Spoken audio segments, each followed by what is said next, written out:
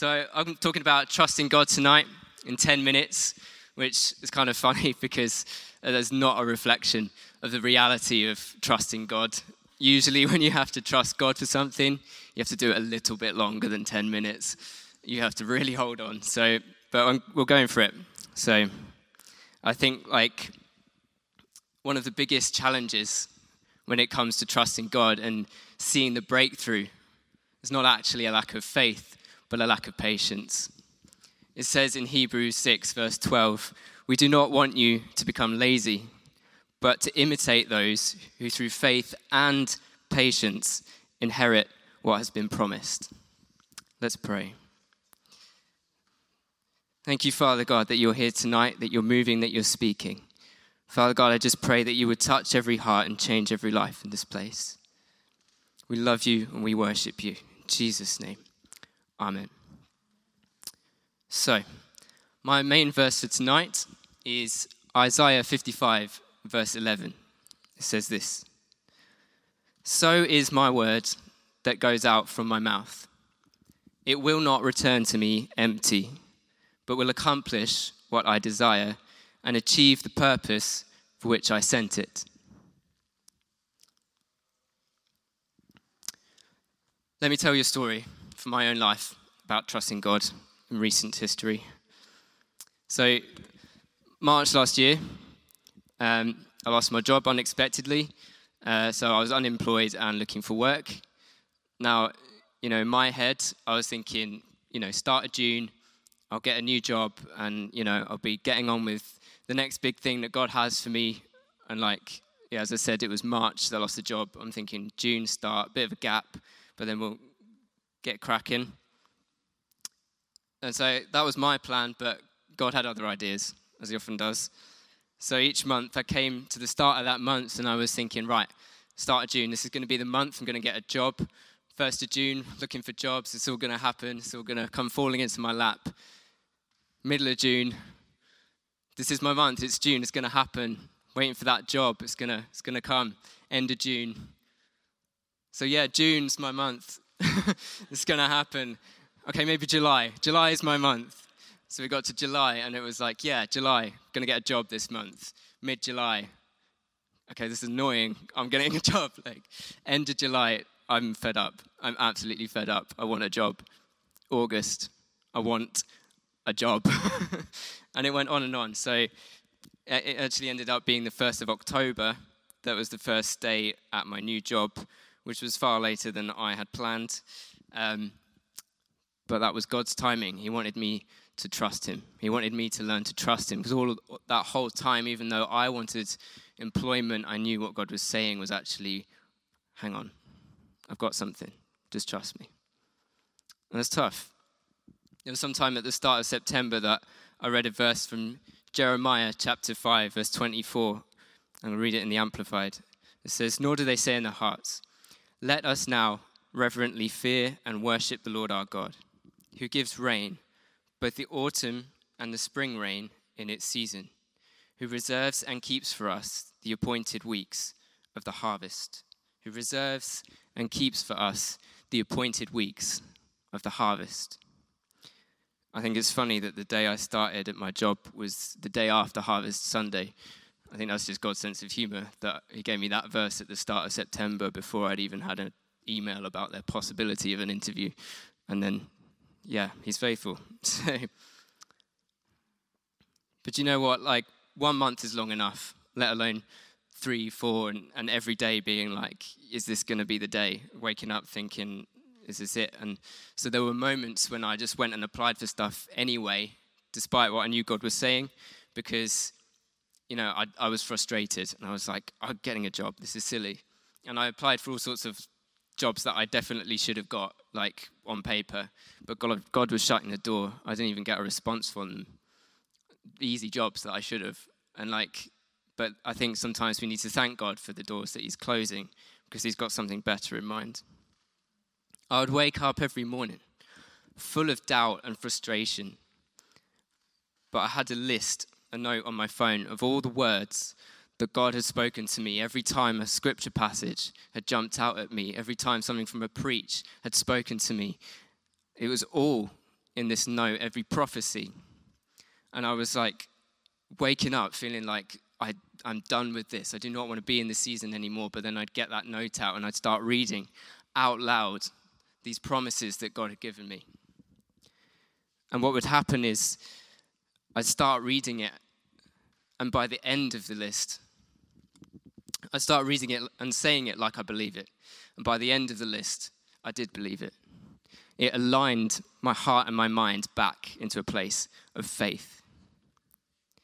You see, in that verse in Jeremiah where it talks about the appointed weeks for harvest, there is a week in your life, in your future, that is harvest time. Whatever it is that you're waiting for, whatever promise, whatever prayer that you're praying, there is a week in the future that is harvest time. That's the week that breakthrough will come. That's the week where you'll get your answer to prayer. Now imagine for a moment it's that week, next week. Wouldn't you look back and wish that you just trusted God? Wouldn't you look back and wish that you hadn't wasted time? Wasted time being doubtful and in misery, but instead walking in faith and making the most of every moment. And that's the realization I came to, but I had a choice that I had to make every morning to align myself to faith. You see, as it says in that verse in Isaiah about the word of the Lord not returning empty. When the word of the Lord comes, it's like a seed that gets planted in your heart. It's a word that contains power to bring about transformation in your life. But you see, the thing is with a seed is that if you go into your garden and you plant a seed, and then you keep going back and digging it up to check if it's germinated, if it's become a plant, it's not going to grow, okay? You need to leave it in the soil, and you need to water it, and you need to nurture it. You need to put it in the right conditions. You see, I love the example of the bamboo plant. This might not be entirely true, but for what I remember, it's the fastest growing plant in the plant kingdom, I think. The next bit I am sure about. But it takes 7 years. 7 years to get from the point of planting a seed to germinating. And then, bam, fastest growing plant. But you see, that's a great picture of the kingdom of God. Sometimes you have to hold on to something that's just a seed for year after year after year. And it's only, 7 years before it actually grows into anything and produces any fruit. If you want to hear God more, you need to treasure the word that he's already spoken to you. You need to show God how much you honor the words that he's already spoken, whether that's words that he's personally given you, that he's spoken to you, or prophecies or whatever, or the Bible, most importantly. Show him how much that matters to you, what he's already said, and he'll say more. You see, you don't get fruit from that seed by throwing more seed at it. You've got to nurture the seed that's there if you want fruit.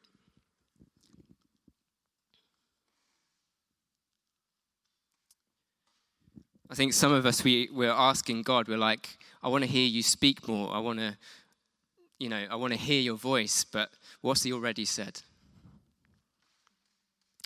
James chapter 1, verse 21, the second half, it says, in a humble, gentle, and modest spirit, receive and welcome the word, which implanted and rooted in your heart contains the power to save your souls. Now, a little bit of context.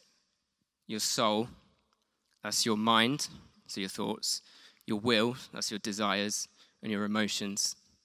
We're all trinities here. Body, soul, spirit. Soul and spirit, not the same thing. So we've got a body, and they're all connected as well. You've got a body, you've got a soul, you've got a spirit. Okay, so when this is talking about soul, it's talking about your mind, your will, your emotions. Are you here tonight and are you battling in your mind? Can I encourage you? Receive and welcome the word, which implanted and rooted in your heart contains the power to save your mind, to transform your thinking? Are you battling in your emotions tonight? Can I encourage you? Receive and welcome the word which implanted and rooted in your hearts contains the power to save your emotions, to transform your emotions. Are you battling tonight with your desires? Are you desiring things that aren't healthy for your body, aren't healthy for your soul, aren't healthy for your spirit? Receive and welcome the word implanted and rooted, which contains the power to save, to transform your desires.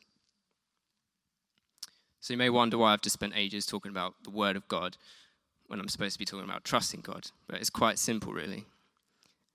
How can you trust God unless you know him? You see, we trust people that we know. You're going to trust a friend or family a lot more than a stranger. I love the definition of faith that says that faith is confidence in his nature, knowing with certainty that his heart and his nature is unmovable in the midst of any circumstance. You see, if you have faith, if you have certainty that God's heart, God's nature is faithful and trustworthy, then you'll trust him. Jesus said that from the heart, the mouth speaks. If you trust the heart of God, if you have faith that his heart is good, then you'll believe his words. And faith comes by hearing the word. That's why I'm talking about the word. You hear the word, you get faith, and then you can believe that God is good, and then you can trust him. There's a journey to trusting God. It's not something you just do. You have to be confident in who he is. Some of you here tonight, you think, well, I tried the Bible once. It didn't work for me. The Bible is not something that you try once, okay? Persist, commit, dwell, meditate, chew, ponder, drink deep, repetition, repetition, repetition. Read that same verse again and again and again until you become it. The Bible is not something you try once. You are what you eat, okay? Eating involves a lengthy process of chewing and digesting into the innermost parts of you, right? If you're hungry, you don't just touch something with your tongue and then walk away, all right? It's the same with the word of God. You've got to chew it. You've got to meditate on it. That word meditate, it literally means to chew it, to just go over it again and again and again, all day, all night, just again and again and again until it goes down into the innermost parts of you and begins to bring nourishment to your entire being. Psalm 34 verse 8 says, taste and see that the Lord is good. I want to encourage you, taste and see that the Lord is trustworthy. So my discussion point for tonight, I want you to find somebody that you trust. And just answer this question with each other. And maybe we could have some time to pray together as well. What does trusting God look like for you in your life at the moment? What does trusting God look like for you in your life at the moment?